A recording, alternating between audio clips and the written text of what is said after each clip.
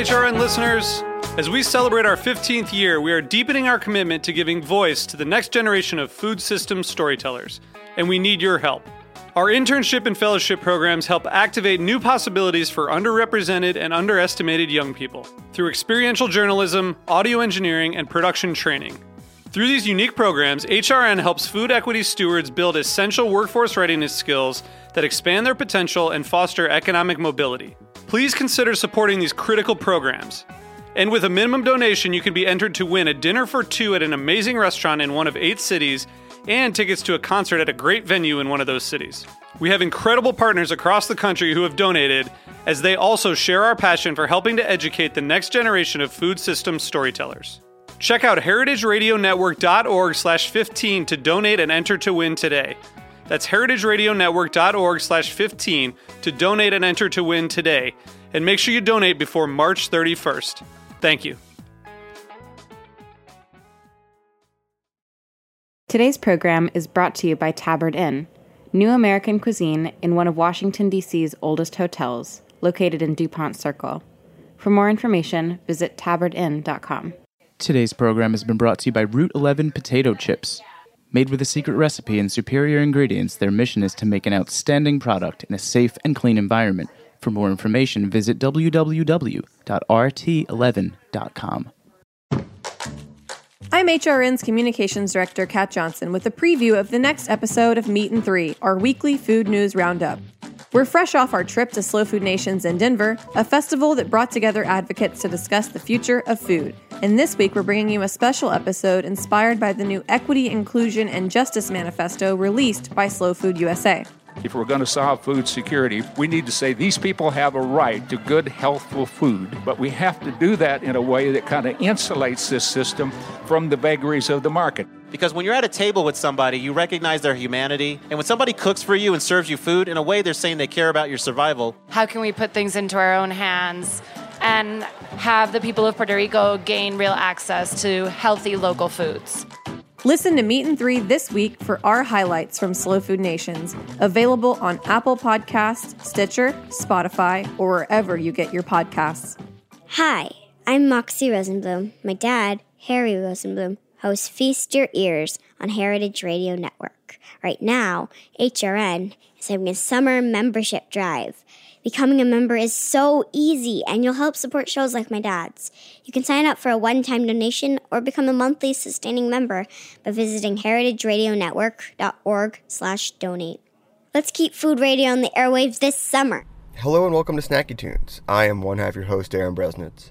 This week, Greg is in Chicago with chef Stephanie Izzard. She talks about her impending move to LA and her search for the perfect goat in the city limits. We are also back at the legendary Dangerbird Record Studios in Silver Lake with Coleman Zurkowski, who shares tracks from his new album Zero, talks about film scoring, and the creativity he finds in commercial work. And on a sadder note, we lost another culinary giant this week. We say goodbye to the man who shaped and changed the food scene in LA, Jonathan Gold. I personally have been following his readings, his writings, his influences, his everything since I moved to the city about 3 years ago and a little bit before. He's the man who inspires us to go to SGV. He's the man who inspires us to look at strip malls with a whole different way. He's the guy who just says there's a good plate of food around every corner and probably 5 minutes more, if not 12 minutes more, than you're willing to go. There is a huge hole in the food landscape in this city, if not the world, and we will miss him. We dedicate this show to him and to his writings. If you've never read his reviews, or if you've never been to any of the restaurants he recommended, I strongly implore you to go. It was always a thrill when you were at a restaurant and you would see him in the corner. You knew that you were bound to have something delicious. Again, we will miss you, and we will always think of you every time we eat dumplings. So here we go. Sit back and enjoy another episode of Snacky Tunes here on heritageradionetwork.org. We talk about food, we talk about music, with musical dudes. Finger on the pulse, Snacky Tunes.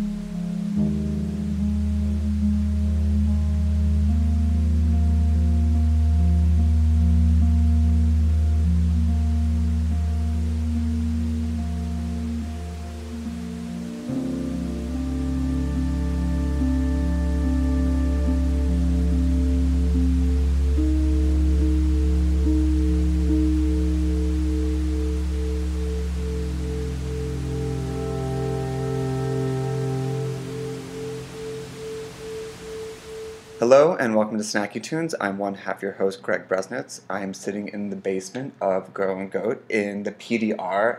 We're going to drink all this wine, right? I know, I'm watching your face as you look around and you're like, what is this space? What is going on here? Yeah, I always challenge people down here to drink all the wine. Nobody ever does, so we're lucky. Oh, okay, so we're going to end the show now, get corkscrews out. Stephanie, welcome to Snacky Tunes. Thank you. I also remember when I turned 21, I was going to school in Oregon, and I went into my first liquor store, and was like, I can buy all of this. And then earlier this year, I went out to LA and went into the first weed store, and I was like, I can buy all of this. Do you ever get does it ever get old? Do you ever see this, like, you know, this is mine. I can just come down here, open a bottle, lock the door, disappear. I could. I think, luckily in my old age, I've learned to be in control. And I don't even take as much home anymore, but I know at my house I tried to have a wine cellar like this, and I was like, how do people even get to the point of having that many bottles? Because you buy a case and you drink it. You buy a case and you drink it. I don't know how you save up like this. Yeah, I guess maybe you get so much, but then then you're just like, this is like a waste of money. Yeah. Yeah, I don't know. It's like, I always have, like, every summer I was like, I'm going to have a bar. I'm going to have some, like, fizzy reds and some rosé, and then the weekend's over. I was like, well, this is going to be really expensive. I guess maybe you have to get self-control first. And then you start investing then you have the wine in the cellar. liquor. Yeah. Then it's just like a museum. It's true. Then you feel bad drinking it. Yeah. Or you have to set aside the ones that are very special so that you don't drink them after you've had a few too many. I have 2 bottles that are like hidden in my apartment in case like people come over and I do, but like it's just hidden. I don't even know when the right time to do it. I know. Well, the thing is that any time is a great time. I've kind of given up on saving special bottles because you should just savor something delicious anytime. Yeah. And then also you always save when like it's corked or something went wrong, or like you're like, I know how to take care of this, and you don't because you're in a hot New York apartment and it's like 100 degrees. There's so much to talk to you about. Everyone knows your background and accolades, and we're not going to run through it, but I do have one fan question. Sure. What was going through your mind when you won Iron Chef? When I won Iron Chef, when I said yes to going on Iron Chef, I think I was so nervous because I had won Top Chef so many years ago that I didn't want people to be like, oh, well, she used to be good and be able to win something. That's just where my mind goes, and that's just kind of the way I am. But when I won Iron Chef, yes, I was very excited, just sort of, I don't know. It was a rough, that last, couple of battles was a little bit intense. I mean, as a creative who makes a living off of creativity, does that ever go away? I mean, you have so many accolades. I mean, if you read the paper, Google your name, anything, you have the awards, you have the books, the magazine articles, the businesses. It still sits with you? It does. I'm very, I think it has to do with my competitive nature. I grew up as a swimmer. I'm actually, doing my first triathlon this summer. I'm very competitive. And so it pushes me to be competitive against myself. And so, even I can look at, yes, there's been some amazing things that have happened, but I still am trying to prove to myself every day that I just want to feel good at what I do. So the only person you were competing against was yourself at the end of the day. Yeah. And you won. There you go. I mean, what comes with being titled Iron Chef? After everything you have, does any other doors open, or does anything besides? What comes with being Iron Chef? Yeah, I mean, every time that you enter a new market or a new fan base, you get to meet more people. So Food Network is definitely a different fan base than Bravo has with Top Chef. Some crossover, but definitely some people that watch Food Network more, obsessively. And so you kind of enter into that world a little bit. Plus, I get to befriend some of the Iron Chefs that I maybe knew a little bit before, but now I get to see them at filmings and stuff. And I can be like, hey, what's up, Alton? Because you're really cool and you know everything. So it just kind of, it presents new opportunities and meeting new people. Is there a secret handshake if you're an Iron Chef? I can't tell you. Brand's like, I'm going to show you how to do it after you when cameras are off. Yes. Wine cellar, just a hot walk, and then you have to walk across it. One of the things that I also think is interesting is you just put out your second cookbook. And the first cookbook encapsulates the early recipes and the development, but the new one is more about home entertainment. And there was a good gap between the cookbooks. Some chefs will turn out one every 18 months. The first one comes out. What was the feeling where you thought, okay, I have something new to say, and what did you want to say with the new one versus the earlier book? I mean, the first book, I think, when I got off of Top Chef, I was like, I need to write a cookbook. I'm a Top Chef now. And then I was focusing really just on the restaurants, and by the time I was getting the third restaurant up and going, I really wanted to put all the recipes from Girl and the Goat into a cookbook because everybody asks, and I kept having to say, I'm sorry, I wrote that first cookbook a really long time ago. And there's a couple secret recipes that did make it onto the menu at Girl and the Goat, but so I wanted to be able to give people those recipes, but in that home cook setting. So I don't know why there was such a time gap. I just kind of finally was like, I'm ready to write another book, and now I'm already working on my next one. So now I'm jumping on the train of the speed book thing, but only when I'm excited about it. I don't want to churn out a bunch of the same books over and over. So the new one, I can tell you what it is just yet because we're just working on it. But just something else that I'm like excited to be something different on the shelves. And I like that you worked with your husband on this too for beer pairings. Yeah, I did. We get a chance to work together. You could see him walking around in Goatland as well. He does all of the... Is that the official name? Goatland, kind of. Yeah. I mean, they're all right next to each other, so you see people in goat t-shirts walking all over the neighborhood all the time. Is there a secret handshake for Goatland? I cannot tell you. Okay. We'll see how this goes. Maybe I'll tell you these things later. After we get through the French wine. Yeah, a few bottles. Yeah, we'll see what happens. But he and I work together somewhat. But he works with a lot of our staff about beer training and all of those sort of things. So I really want to incorporate that into the book. And we truly do when we entertain at home, have a drawer full of beer or a fridge full of beer. And Gary's very much the one that will drink a bunch of kind of summer sippers. And then at the end of the day, he's like, look at this sweet bottle that I have. There's only 12 of these in existence or something like that. And when you're entertaining at home, how does that differ from in the restaurant? Here, it's such a hospitality focus. And like I told you before, I won the best hospitality experiences. Here, what carries over and what differentiates, at least for you, in the home setting versus the restaurant setting? I was going to joke and say when people come to my house, I'm like, yeah, just get your own drink, get your own stuff. But we try to be hospitable at home as well. I think when you come over our house for even just a barbecue, we had 5 people over a couple days ago on the 4th of July. And you still come over and there's a whole spread of dips and chips and veggies and all this stuff out when you walk into the house, and always make sure everybody gets a drink in their hand right away. So I think it's just kind of more of a lifestyle of being hospitable. I like to I call it getting a little Martha Stewart at home, where I don't just put things out in stainless steel bowls and in quart containers. It has to look beautiful. There's no just take the lid off of the Tupperware and just put it over there. Yeah, there has to be a theme going on. Oh, what was I guess, what was there a theme for the 4th besides the 4th? There was. I guess we didn't really have the best theme for that one. It was pretty simple, but my son's birthday party was just a month before that, and we had a pineapple theme. And so we had a bunch of pineapple in the food and pineapple things everywhere, which is hospitality, the sign of hospitality. So it's fitting. Wait, pineapple's the sign of hospitality? Hospitality, yeah. I didn't explain, please. It's just the symbol of hospitality. Wow. I don't know why or how that became, but yeah, it's true. And for yourself, do you feel that you get to relax at home, or do you think people expect they come over oh, we're going to Stephanie's house, this is Girl, we don't have to pay, this is really good, or was that something younger and you evolved into as you got older and more hosting, or how do you differentiate yourself personally? I think my friends have come to realize that I'm not going to go all out on the food when they come over, but I do, basically what I do, especially on a day that the restaurants are closed, is I kind of go shopping in the restaurants in the morning, and I go and I grab a bunch of different sauces and stuff, and I kind of mix and match them on 2 different proteins, and we always use our grill at home, so it does have a flair of Girl and the Goat with the wood fire. So they'll get some flavors from the restaurants, not because I spent 3 days cooking, because I went and shopped at the restaurants.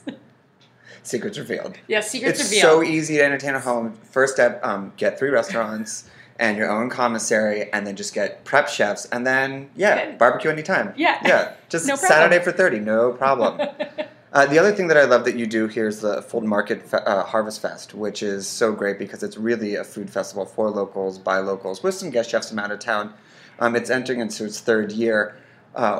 What are some of the things that you've learned entering your 3rd year on how to feed all those thousands and thousands and thousands of people? And my goodness. Yeah. I mean, it's taking hospitality to a whole nother level, but what I think is cool about Harvest Fest, so Paul Kahn and I both kind of had the same idea that we wanted to do a festival that was different than other ones in Chicago, and that's sort of where it started. But when you take people that own restaurants and really celebrate hospitality, and that's their number one goal, and they put on the food fest, and they're also chefs that participate in a lot of food festivals and know what it's like to be part of a food festival that's kind of, not supporting you in the right ways and is unorganized and such, we really push it to try to really support the chefs, give everybody this really fun time that's focused on food, focused on music, and is really focused on great food, not just festival.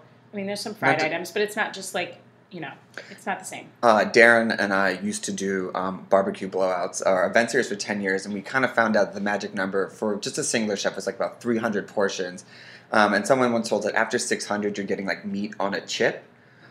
We also found out that a lot of chefs, and I don't think a lot of people know this, don't get paid for this. They kind of have to put in their own money, so we always paid them and everything. If you were to give advice for someone to start a local food festival, what would you say to get all the chefs to come in and say yes? Like, what would be like you would be a hero to them above all else?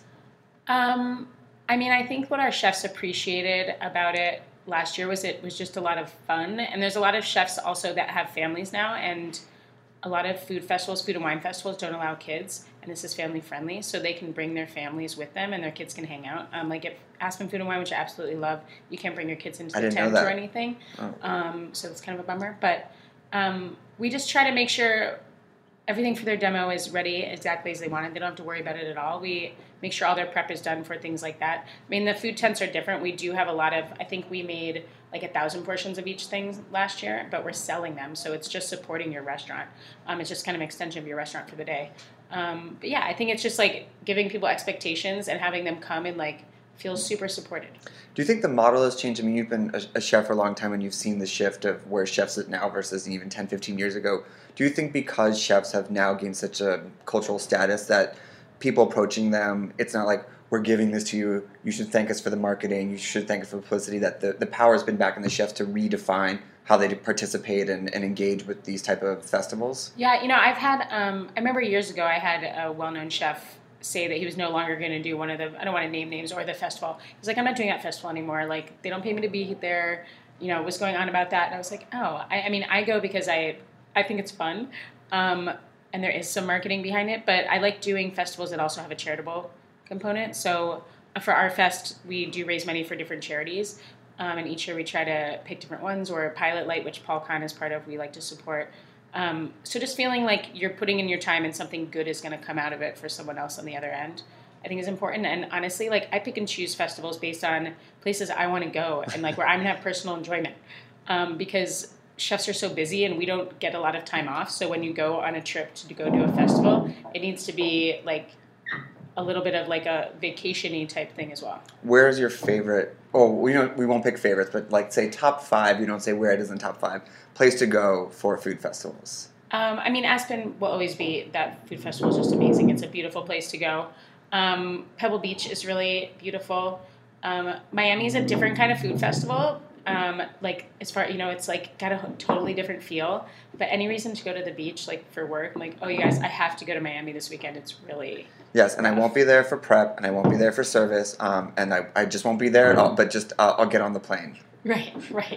I don't know. There's not really any food festivals that I've gone to in a place where I haven't enjoyed it. I went to Austin Food and Wine this year, which I loved, because Austin is such a cool, I just wanted to go and just check out the city somewhere, and I loved it. So they have that Hot Luck Festival that is Aaron from Franklin Barbecue and Moody started, that is also really fun. Oh, cool. And anytime that Austin is not South by and it's a little less crowded, it is the most enjoyable city. Yeah, I think it's so popular that there's one person moving there every 2 seconds or something ridiculous, they say. That's such a fun fact. I think we have to look up that fact later so that we can repeat it to others properly. But it is becoming like a little bit overly crowded, I think, and I hope that it just holds on to that charm of being just all kind of, a smaller, lower city, I guess, that just feels cool, and you walk around and find all these hidden gems everywhere.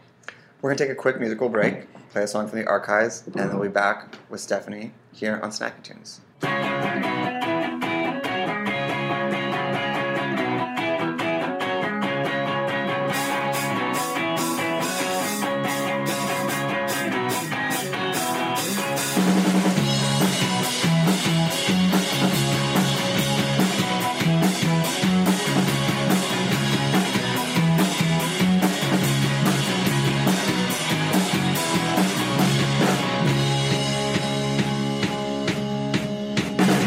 Walking for miles, I've been walking for days, looking for that lady that would only amaze. She stands real tall in a long black dress. She's a real cool lady who sells that like grace. The who smells like grace. The who's that lady? Who's that lady? Beautiful lady, something about her, yeah. She's up 6 stories, up 6 flights of stairs. Got a 6 black cats that will take you there. She likes to dance, she likes to tango. Looking for that lady saying let it all go. She said let it all go. Then who's that lady? Who's that lady? Beautiful lady, something about her, yeah, but you know, yeah, you know.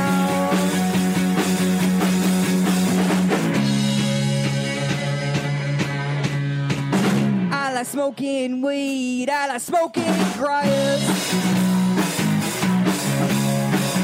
Dancing with the devil never coming back. The future's made out of fortune, feelings of fear.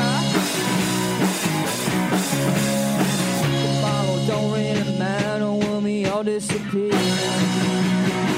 We'll all disappear. So who's that lady? Who's that lady? Beautiful lady, something about her, yeah, but you know, yeah, you know.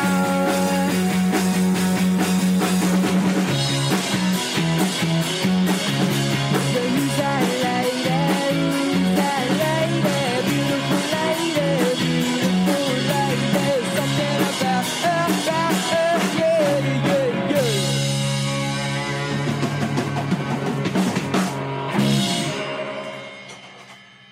So I think the biggest news is that you are coming to LA.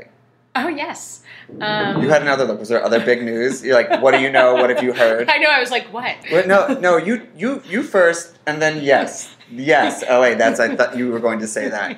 I mean, so many questions about it. But what is it that you see in LA as the next place for you and your restaurant group? Because this is the first place you're going outside of Chicago. Yeah, you could have gone anywhere. We started looking at other cities, and it's picking a city that I think will be welcoming to me and the brand, and doesn't. I mean, every city scares me a little bit because I'm so used to Chicago. But I started spending a lot more time in LA because of Iron Chef and because of other filming things. And each time that I go, I start to actually venture out a bit more and get to know the city more, which I still have a lot to learn because it's a huge city. But I used to just like go and I would just be, they're like, all right, you're staying in Hollywood and you're not going to leave that area, or you're staying near Beverly Hills and not, so I didn't know LA, and now I'm like, oh, Venice is awesome. You know, there's so many cool parts, and you need to get to know the locals, and they show you where to go. Like John and Vinny are great about showing like where it's cool to go. So once I started to get to know the city better, then when the opportunity came up for the space in the Arts District, I was really excited because I'd gone to eat at Bestia a couple years ago the first time, and I pulled up and I was like, where are we? Like, what part of LA is this? This is so cool. And then it turned out that a space like, however many, not too many blocks away opened up. Bestia really got the jump on the new wave. I think like them and Baco America. I mean, Bestia, you cannot eat there at 8 p.m. forever. 6 or 10, fine, but 8 p.m. somehow it's just completely taken. And it's really, we've talked a lot about LA and New York and Chicago on this show. Chicago and New York, you walk around, you can see it. I mean, where we are, something has to be in the water in this part of town, Chicago, because every place here is amazing. But LA, there's so many hidden gems, and there's so many places, incredible restaurants you could just drive by. How have you gone about discovering the different places? No word of mouth, or is it chef friends, and is it just the new American restaurants, or have you dipped into Little Ethiopia or Koreatown or those other places? Definitely just asking chef friends. That's where Antonia from Top Chef is one of my go-tos for. I just text her, "Where should I go eat tonight?" I think that's the best way to get to know where to go into a city. And I do need to dip my feet more into. I usually go to a bunch of what's the hot new restaurants just because I'm trying to check them out. But we're going back there in a few weeks, and I want to do more of just going into the neighborhoods and going to places that have been there forever. Yeah. I mean, Koreatown, I went to David Chang's new restaurant the last time I was there, and it was, I would say that's my favorite of his restaurants. I had an amazing time. But I want to go to places that have just been there forever, so I need to do some more asking around to my chef friends, be like, no, seriously, like, where are these cool places that you go? I mean, it's so incredible in the San Gabriel Valley, and like just it's so expansive and so amazing, and such deep history and riches, and all the new places coming in are great too. But I think it's one of those things, because there's so much space, you do get the education of the old school, stayed there forever, loyal customer base, and then the new like David. I know produce is going to be a factor in opening a restaurant in LA. They claim best produce in the world, and they're very, very much correct. How will that factor into the menu, and what might change, and what are you bringing from Chicago, and what do you think will be available to you out there that you weren't able to do here? The longest question that ever existed. We are going to bring some staples from the menu, like pig face, if I can find enough pig heads there. We'll bring some goat items. I'm trying to find a goat farmer in LA. I think Pause. What is the process in finding a goat farmer in LA? And can you convince someone to raise goats for you? I'm first going to try from some goat farmers that I'm like finding through purveyors out there. And if it doesn't taste as good as our goat here, I might have to see if someone can raise some goats for us, which I need to do this like fast, because the goats obviously need to be raised. But the goat that we get here in Chicago from the local farm, it tastes very different than goat does from a lot of places. It doesn't have that funkiness that you need to cover up with heavy sauces and such. It's just purely delicious. So I'm really hoping that this first sample that I found through like Antonio's meat purveyor happens to be great. And then I'll be like, check that off the list of things to find. And I was like, and I need like 90 pig heads a week. That's what we go through here. I don't know if people in LA will eat as many pig faces as people eat here, but yeah, I'm so curious. I'm curious if like the offal makes it all the way out there, if they're as adventurous. Yeah, I mean, pig face is, in all intents and purposes, it's just like it's just like eating bacon or pork belly. It just happens to be from a different part of the animal. Darren taught me if you ever go to a full pig roast, try to get someone to cut the first cheek for you. So they'll always save the second cheek, but if you can get it, you can do it right. Yeah, the cheeks are great. I mean, look at that, So taking some staples from this menu, but LA is a different place, it's, and not necessarily that because it's LA, it needs to all be, fat-free, gluten-free, light, things like that. What I've learned over my trips there is that people are still down with eating some really great food and like lots of flavor and lots of, there can still be some richness to it, but because the local produce is so great, we can have just a more bountiful vegetable section and just more veggies on all year round. Here, our spring was there was a 1 week that we could get local English peas this year. We got them and they're like, oh, sorry, they're gone. It's like, oh, okay. Is there anything that you wanted to cook with, or any ingredient you wanted to cook with here you just could not get enough of that you think that you'll find in abundance out in LA? I mean, I think just being able to use the local spring things, or things that we call spring, like all the time. I remember once I went to LA in like January and I had this strawberry rhubarb dessert at some restaurant, and I thought to myself, I was like, God, I hate when places use things that are so out of season, like how bizarre. And then I go to the farmer's market the next day and totally had to bite my tongue. I was like, oh, it's here. Oh, it's local. like, shoot. Like, yeah, shoot. They have this now. Where we have those things for such a short amount of time. So, I mean, it's everything across the board, every type of produce possible aside from potatoes and apples that we get here, that our farmers kind of hold on to all year. I'm excited about. I wonder, what dishes will be created out there that might make its way back to Chicago.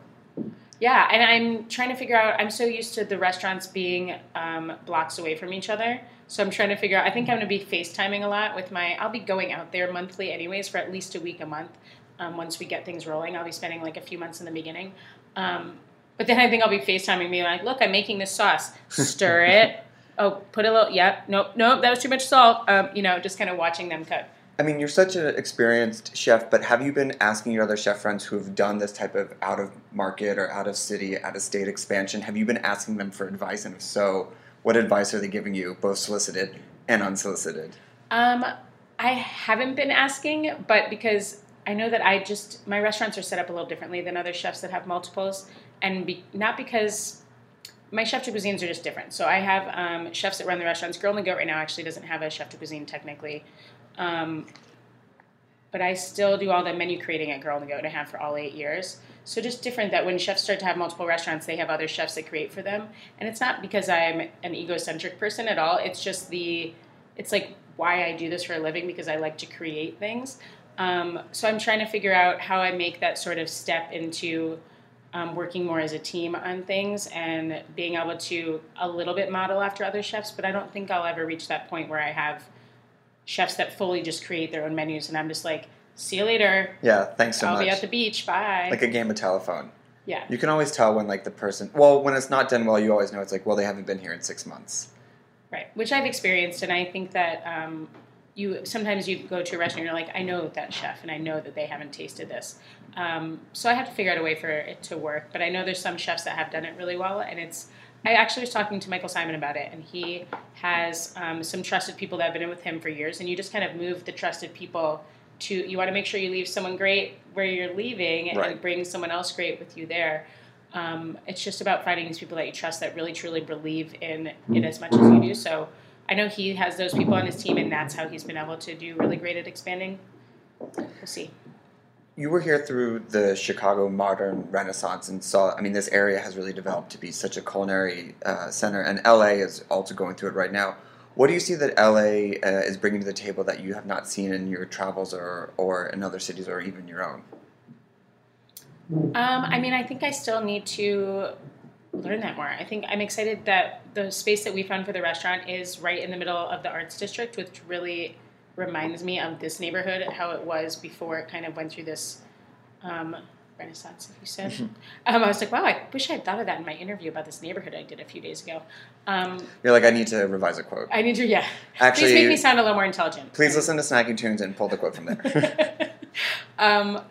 So I'm just excited to go there and watch that neighborhood, kind of growing around us while we're there. And I feel like each time I go out, we're going out there in a few weeks, and then we'll probably go like every month for a while. Just kind of see things pop up each time we go. But yeah, I don't know. I still need to dive in more. It's like I've spent probably a total of, if you counted every day I've been in LA, it's probably only like 2 months total, so I have a lot of LA living to do.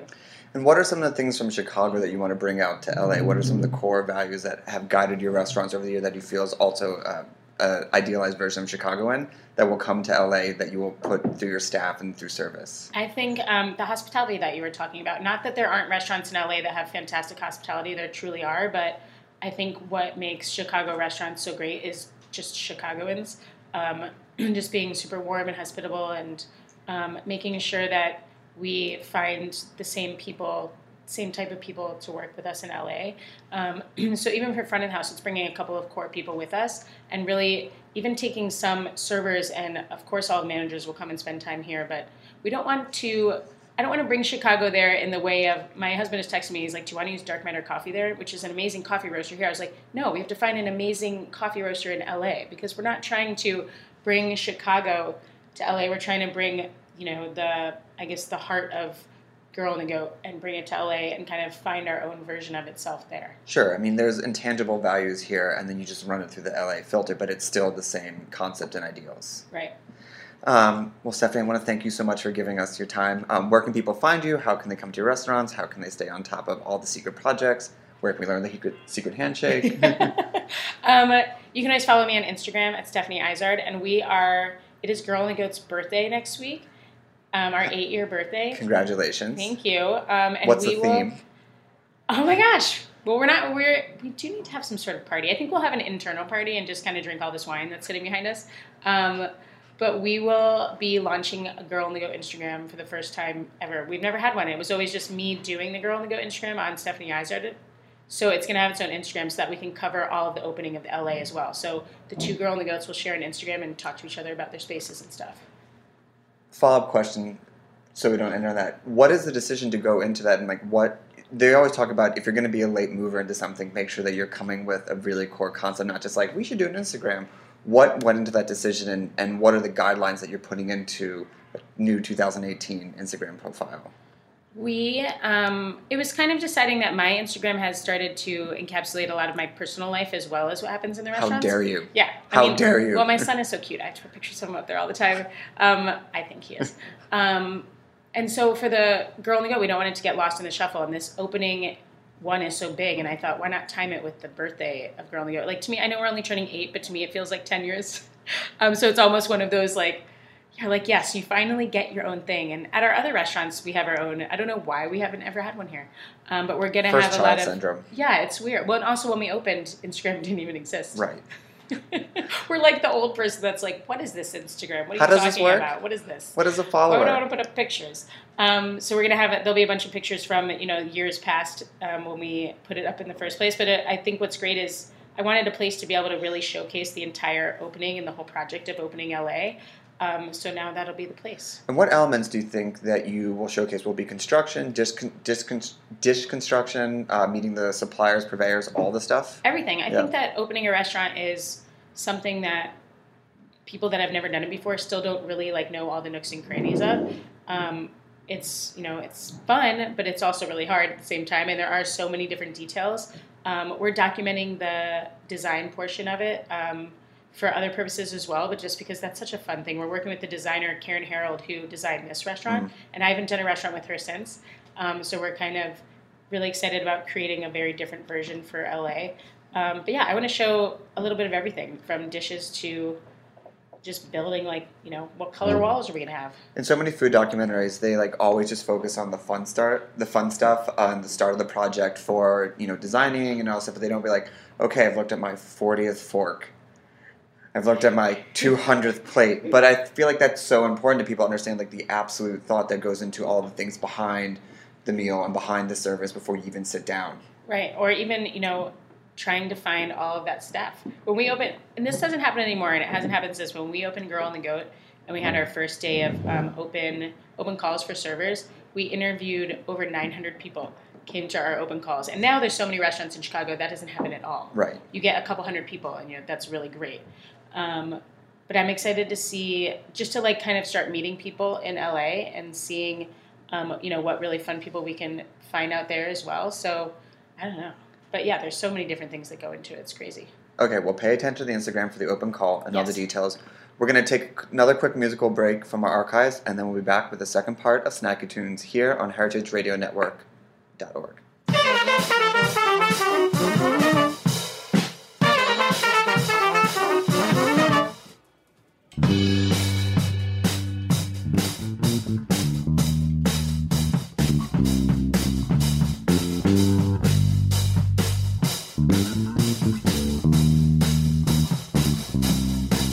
To hide the beats inside her breast, she devoted her life to being the best. She helped all of those in need. She gave away everything, but she couldn't give away the beast.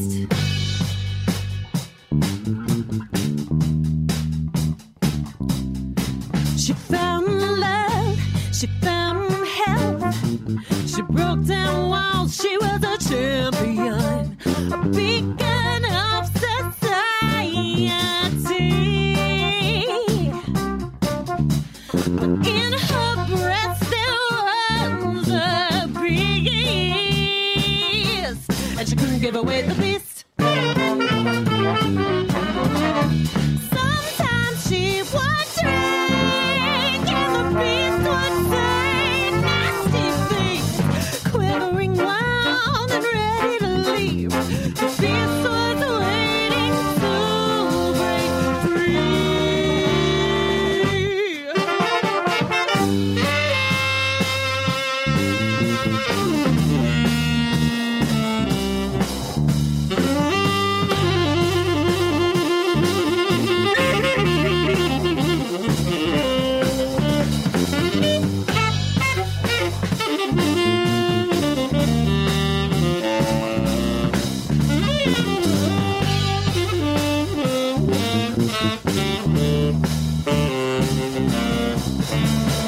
Morning after, inevitably, all her friends' telephones would ring.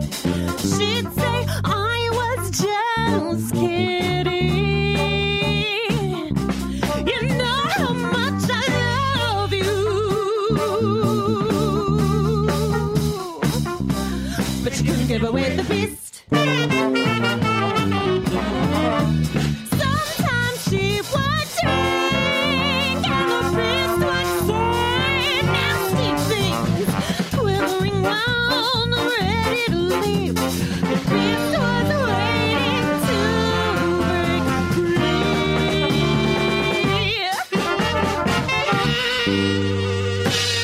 Sadly, as the years dragged on,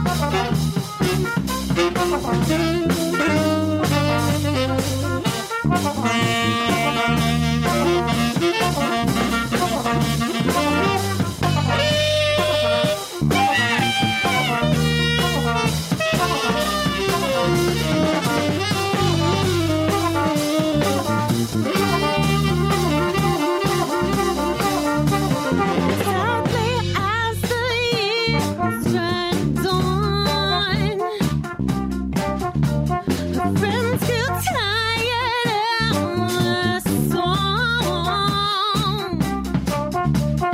Left her with her lover, cold and a little beast.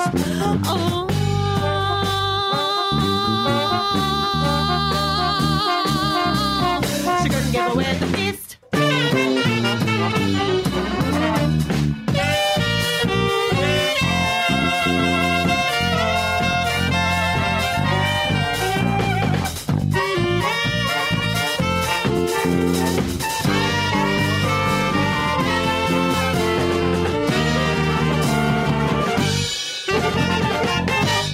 The following program has been brought to you by Tabard Inn. Tabard Inn, Washington, D.C.'s quintessential small hotel, is located on a quiet, tree-lined street just 5 blocks from the White House. Vibrant yet unassuming, the Tabard is comprised of 40 sleeping rooms, each unique in character and design. Feast on eclectic American cuisine in their acclaimed restaurant, or enjoy a cocktail and listen to live jazz in one of their cozy Victorian seating areas. Mingle with travelers from around the world who find the Tabard the only place to stay when taking their travels to Washington. For more information, visit tabardinn.com. The following program has been brought to you by Route 11 Potato Chips. From the moment Route 11 Potato Chips dropped their first batch of chips back in the early days of 1992, they understood their destiny as a high-quality producer. Instead of succumbing to the frenzy of mass production, they took advantage of their small size and made chipping a personal art form. The payoff was immediate: an incredible potato chip.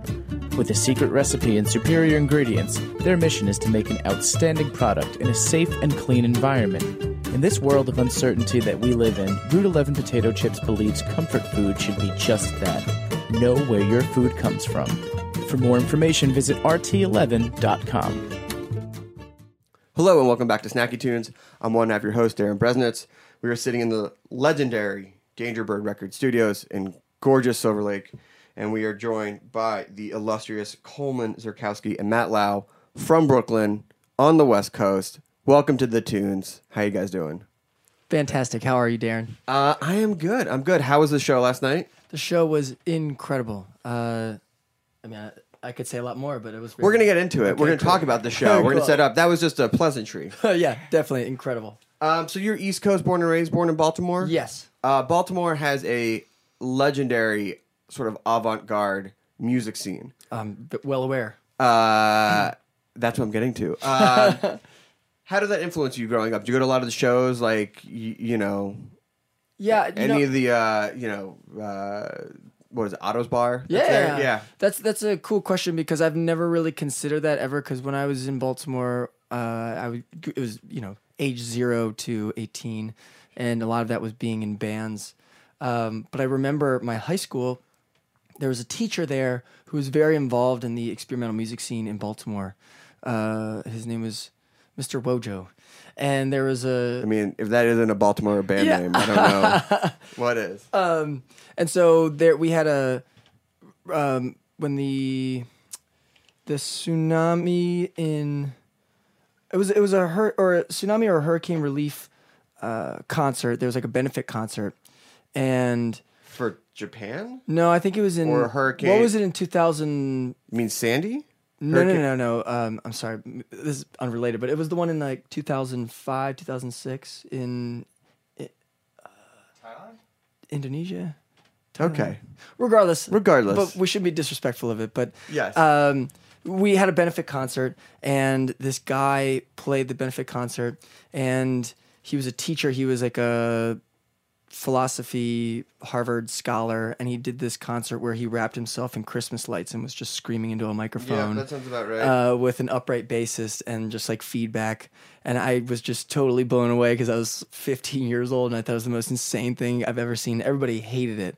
But now that I think about it, I think that's had a huge influence on just thinking outside the box in terms of music. Well, I mean, you also have guys like Dan Deacon. Yeah, of who, course. Yeah. To me, sort of speaks to your music, which is taking this electronic vibe and bass, but then also having it a bit more like larger orchestrated sort of like scoring in what you've been doing as well. Yeah. And I think that seeps in. Yeah, absolutely. Well, and I actually didn't even know Dan Deacon until I went to college and I had left Baltimore. And I remember thinking, oh my gosh, I can't believe I missed out on all this music when I lived in Maryland.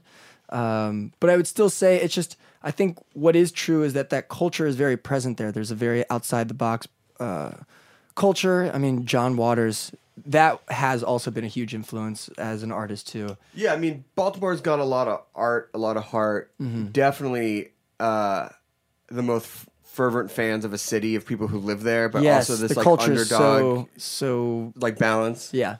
So then, what brought you to New York?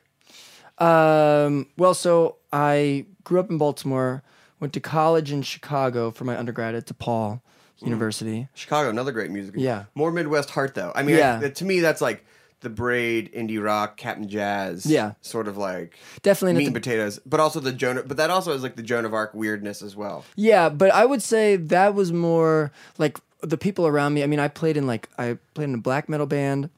And I also played in just punk and black metal bands, but I was studying classical music in school, and I think both of those have had a huge influence on my music. I mean, that's pretty amazing to be studying that, but then also, was that a unique situation where you were playing in these black metal punk bands and things like that, and a classical? Was anyone else in your class like that? No, not really. And actually, that's what I felt like when I was in school. You're dropping your R's on the weekend. Yeah, exactly. I'd be like inviting people to my shows, and they'd be like, "I thought you made a different kind of music." You know? I'd be like screaming in a microphone. But again, I think it's all just music that's outside of the box. And another important influence from Chicago is the hip hop scene in Chicago. Huge, and it's very, very present. And when I was there, I got really into Juke, right?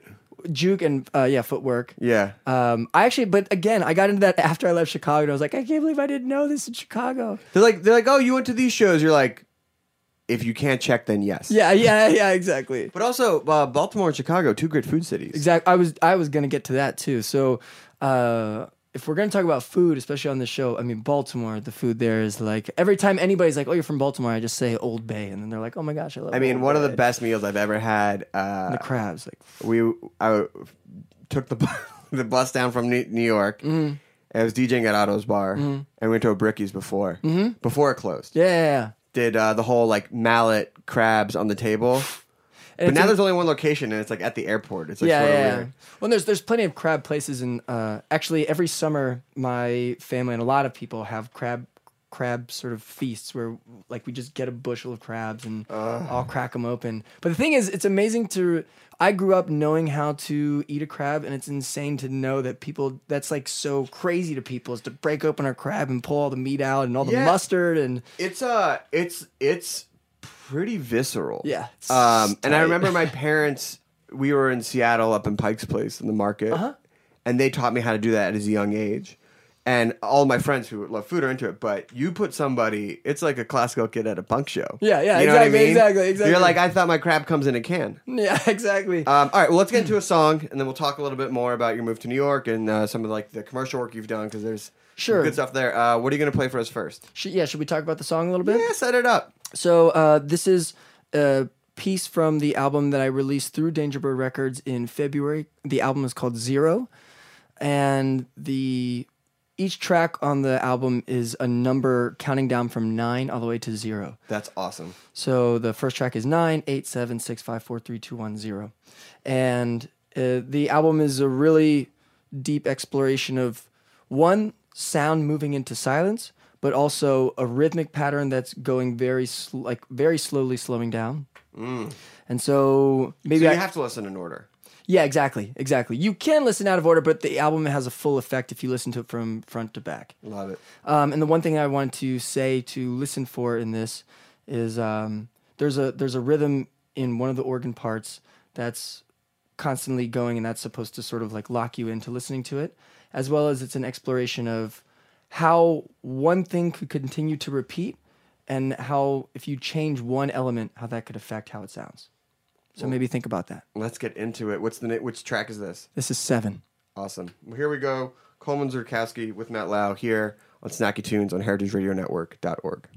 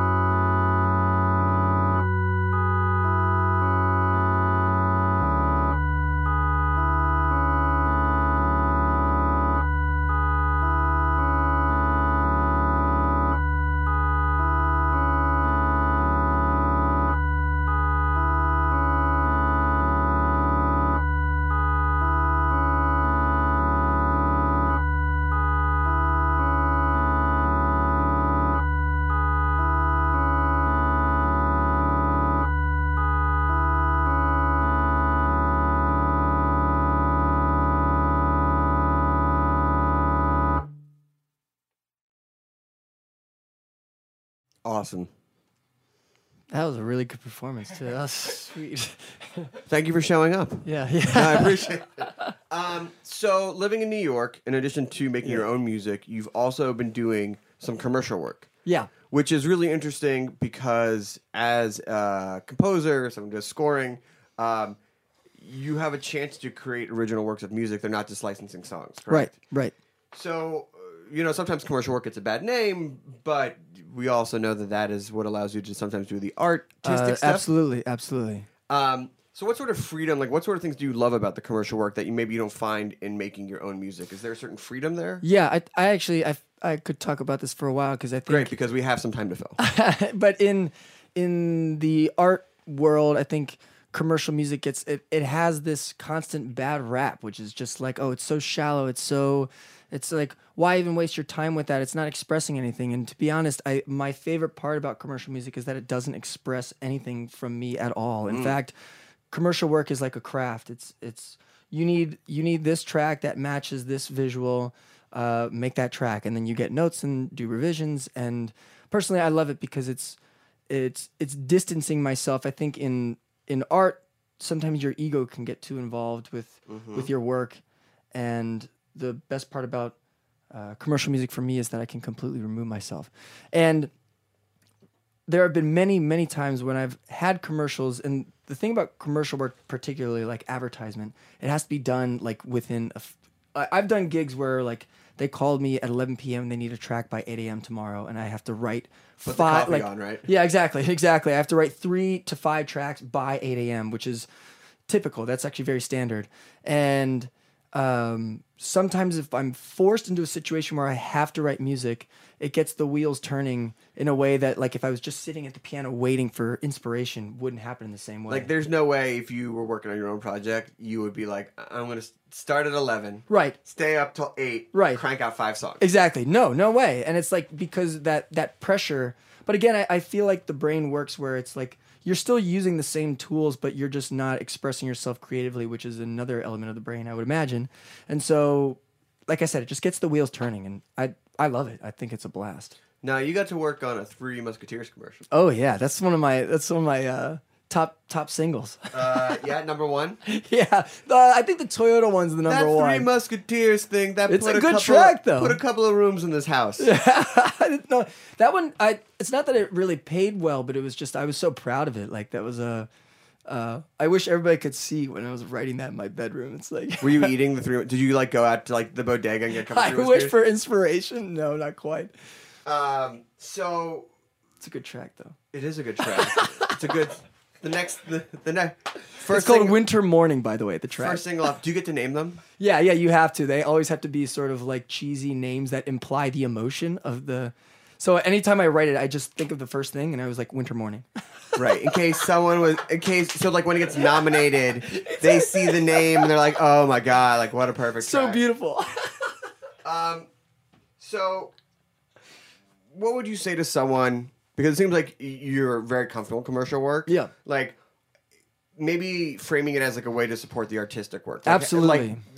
What advice would you give to someone who is like, hey, first off, lucky enough to get that phone call at 11 p.m. Right, You know what I exactly. mean? Like, it's hard enough to get that type of work. So, like, what would you say to someone?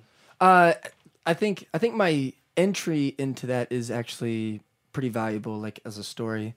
I went to school at CalArts for my master's degree. Mm-hmm.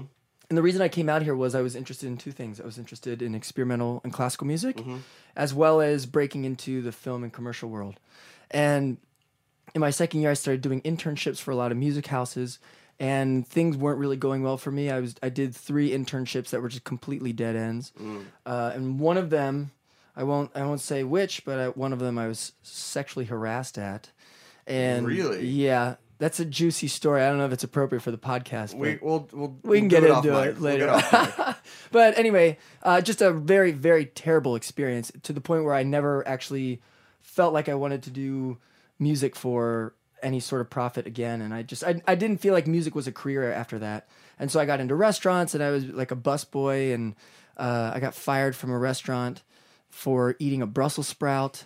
And then I got fired from a coffee shop job because I wouldn't wash my shirt. I had coffee stains all over it. I wore it every day. Wow. And they let me go, and they said, honestly, the reason we let you go is because you didn't wash your shirt. But I can't blame them. You know, that's probably me being irresponsible. That is your line in the sand. It's an odd line, but it's your line. So who am I to judge? Yeah. So it's like, I'm talking about all these places that let me go. Maybe it's a me issue, not an everybody else issue. But anyway, after that, everything sort of coalesced. There was this commercial editing company that I had always wanted to work for, and I had a friend that worked for them.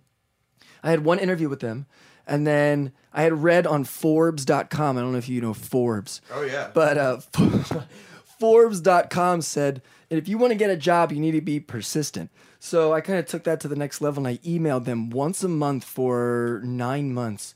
And I said, like, hey, is there still a job open? Hey, how are you? There was one I was like, hey, I hope you guys are like, I talked about the Super Bowl. But then they weren't responding, so I felt I had this like liberty to start making them a little more interesting.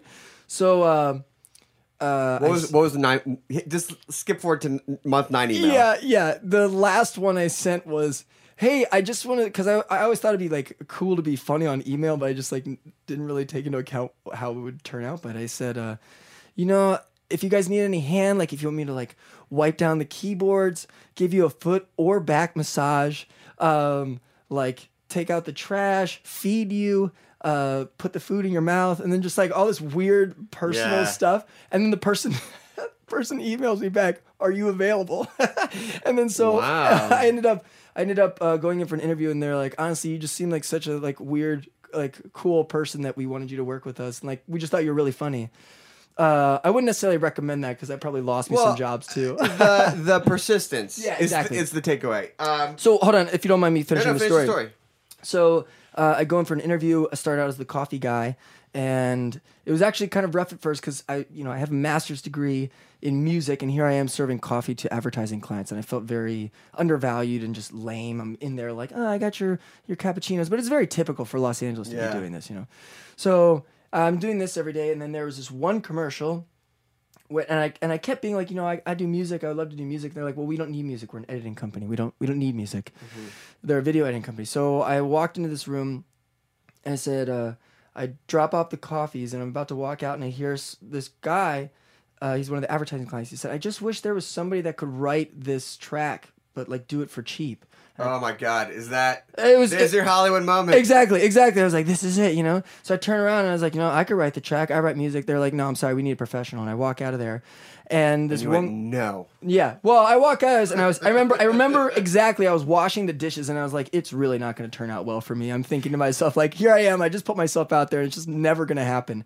And a guy comes out of the room and he's like, you have your master's in music, right? And I was like, yeah. And he's like, I mean, why not give you a shot? It's like you could do this, and if we could do it for cheap, I mean, we'll do it for cheap. But if you want to write something, like we have nothing to lose.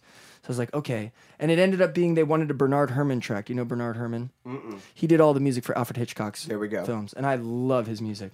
And everything had been leading up to me preparing for this moment. So I took it home, and I got home at 8 p.m. that night, and I delivered the track. It was a 30-second track for an NBC commercial the next morning.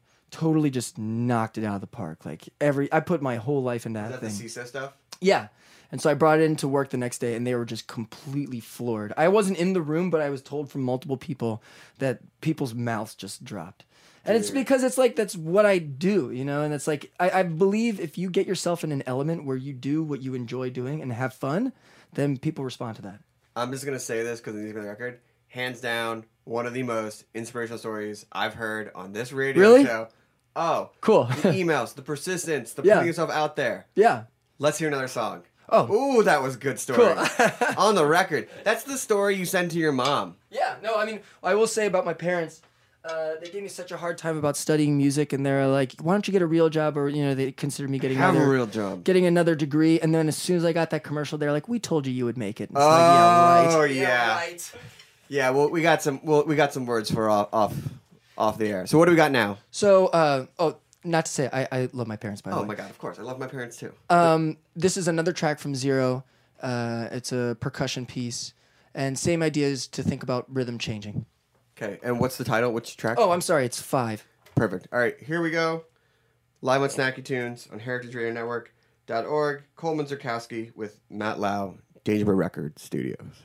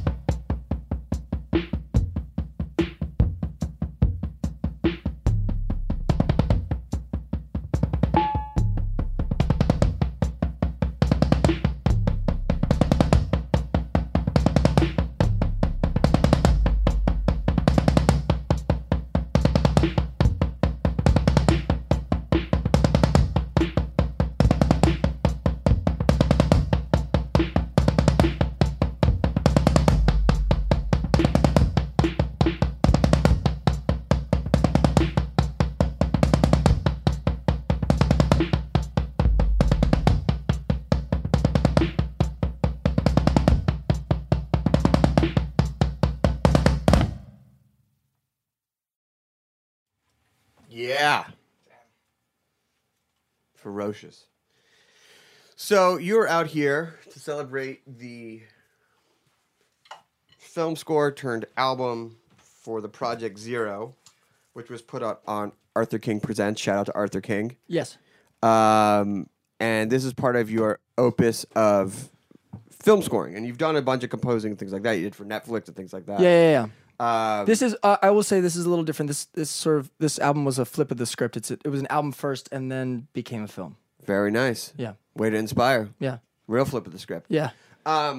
What approach do you take when scoring a film? Is it a little bit more of a mix of the commercial work versus artistic stuff because you got to pull in?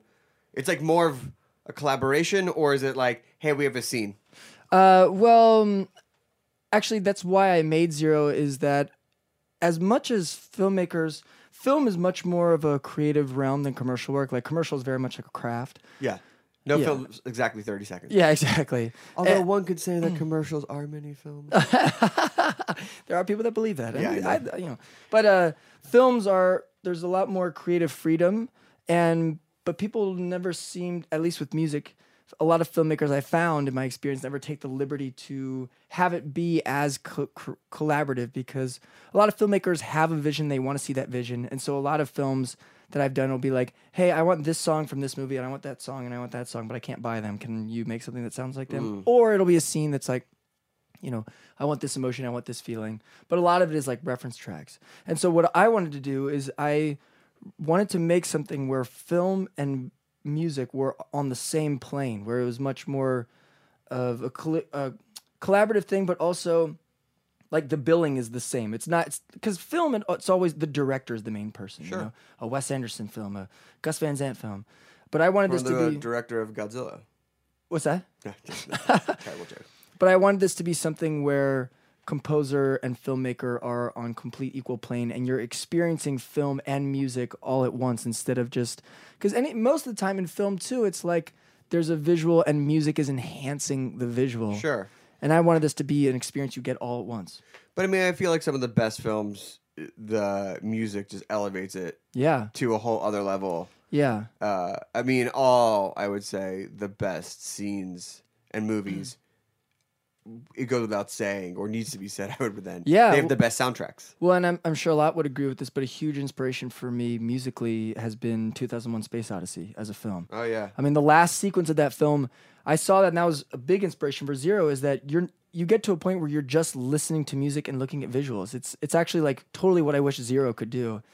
And there's like no dialogue, there's no nothing for however long that end sequence is. It's like 15 minutes long. It's awesome. Yeah, which was revolutionary. Yeah.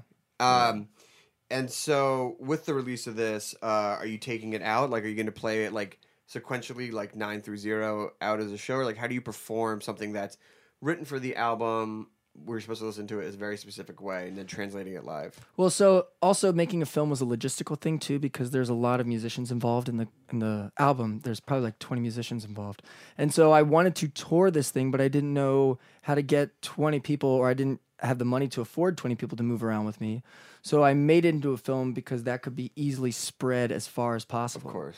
So this year, last night was actually the last show of this self-funded tour that I did, which I went to. Basically, I reached out to all my friends in as many cities as I knew, and some in Europe, some here, and just whenever I could afford a plane ticket, I would go. We would organize a show, and I would screen the film and usually do some sort of performance or just introducing the film. I feel like in art, people respond if they just know your personality, and a lot of it was just going out there and being like, "Hi, I'm Coleman Zurkowski. If you want to talk afterwards, we can," and then presenting the film, and it's had a really great impact, or not impact, but a really great result. And I think impact. Okay, I Don't mean, undersell yourself. I mean, I just think a lot of good has come out of it. I.e., this Danger Bird thing. Yeah. And Danger Bird pushed me to do the live thing, which I was really originally against, but then it's been really, But I mean, really those, great. Those Yeah. guys are the kings of Yeah. video and music. Yeah, and it's awesome. It's awesome. Well, I want to make sure we have enough time for one more song. But if people, Yeah, I'm sorry for talking. Don't apologize. I love apologizing. Oh my God! Yeah, we definitely are. Have Hungarian boys back on tape. Apologize all the time. Are you a hypochondriac too? Not a hypochondriac, but a lot of things are my fault. Okay. Until they're not, then I'm like, it's your fault.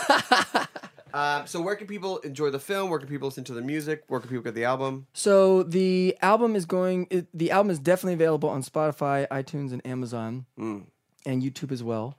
And I just did a self-funded vinyl release of the album, but there's only 100 copies, and that's going to be available on my Bandcamp, colemanzurkowski.bandcamp.com, relatively soon. Awesome. So keep a lookout for that. But also, I'm trying to keep the film offline as long as possible until hopefully somebody else uploads it. I don't want to put it online. But if you purchase the vinyl, it comes with a DVD of the film. Beautiful. Yeah. And stay tuned for more Arthur King Presents, because they have some cool things in the pipeline. Definitely. What's the website? What's the Instagram? Where can people go to see you online? So colemanzurkowski.com is the website. You want to spell that? COLEMANZURKOWSKI.com. Thank you. Thank you for that last part, too. Definitely. And then my Instagram is at DJ Versace, but Versace is spelled VERSACI. Oh. Yeah. How'd you get that? When I actually lived in Los Angeles, I performed a lot of shows as DJ Versace. I thought it'd be funny if I moved to Los Angeles and became like a DJ named DJ Versace, and then I actually did it. But I'm kind of dropping that now, but it's still my Instagram name. Love it. Okay, great. Well, what's the last song we're going to hear? The last song is actually, I wanted to share a piece that's not from Zero. All good. I was originally going to share something from the upcoming album. I'm working on an upcoming album that hopefully will be available, not available, but be performing and sort of out in the world around January. And I thought that could be like a good lead-in, but you know what? I'm going to switch it up. I'm going to play something older. Ooh. This is a piece that I wrote in 2013 called Die van Blumen reich ich dir, which is the last line of a poem in German, and it's the last line is, "Those of flowers are for you." And I think what I want to say about this is I had written this a long time ago and then sort of didn't do anything with it, but I wrote it because I was really inspired by this pianist in the Netherlands named Dante Boone. And I wrote this piece, and I said, hey, look, I wrote this piece inspired by your concert. And he tours a lot, and he's a really good pianist. And he appreciated me being inspired by him so much that he performed it in Dusseldorf in 2016. And after that performance, he also performed another composer's piece who I became friends with in New York and is now Matt and I's boss. So this piece that I'm about to play is literally responsible for me surviving in New York right now. That's amazing. Well, Coleman, it's been great to hear your Darren, stories. It's been awesome. Thank you for having us on here. Thank you so much, Matt. You too, Dangerbird. Thank you as always. Thank you for listening to Snacky Tunes. We'll be back next week. Here we go. One last performance here on heritageradionetwork.org. Thank you, everybody. Enjoy.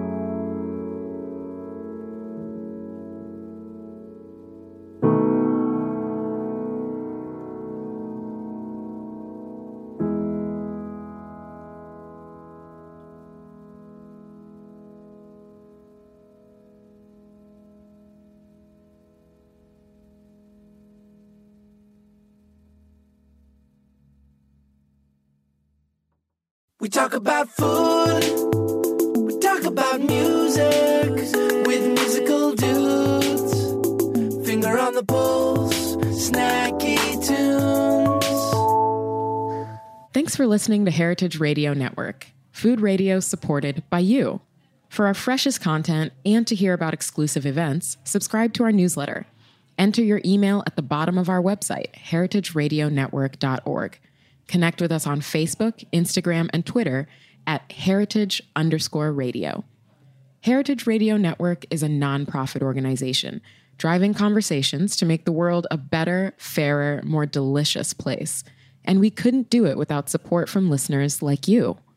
Want to be a part of the food world's most innovative community? Rate the shows you like, tell your friends, and please join our community by becoming a member. Just click on the beating heart at the top right of our homepage. Thanks for listening.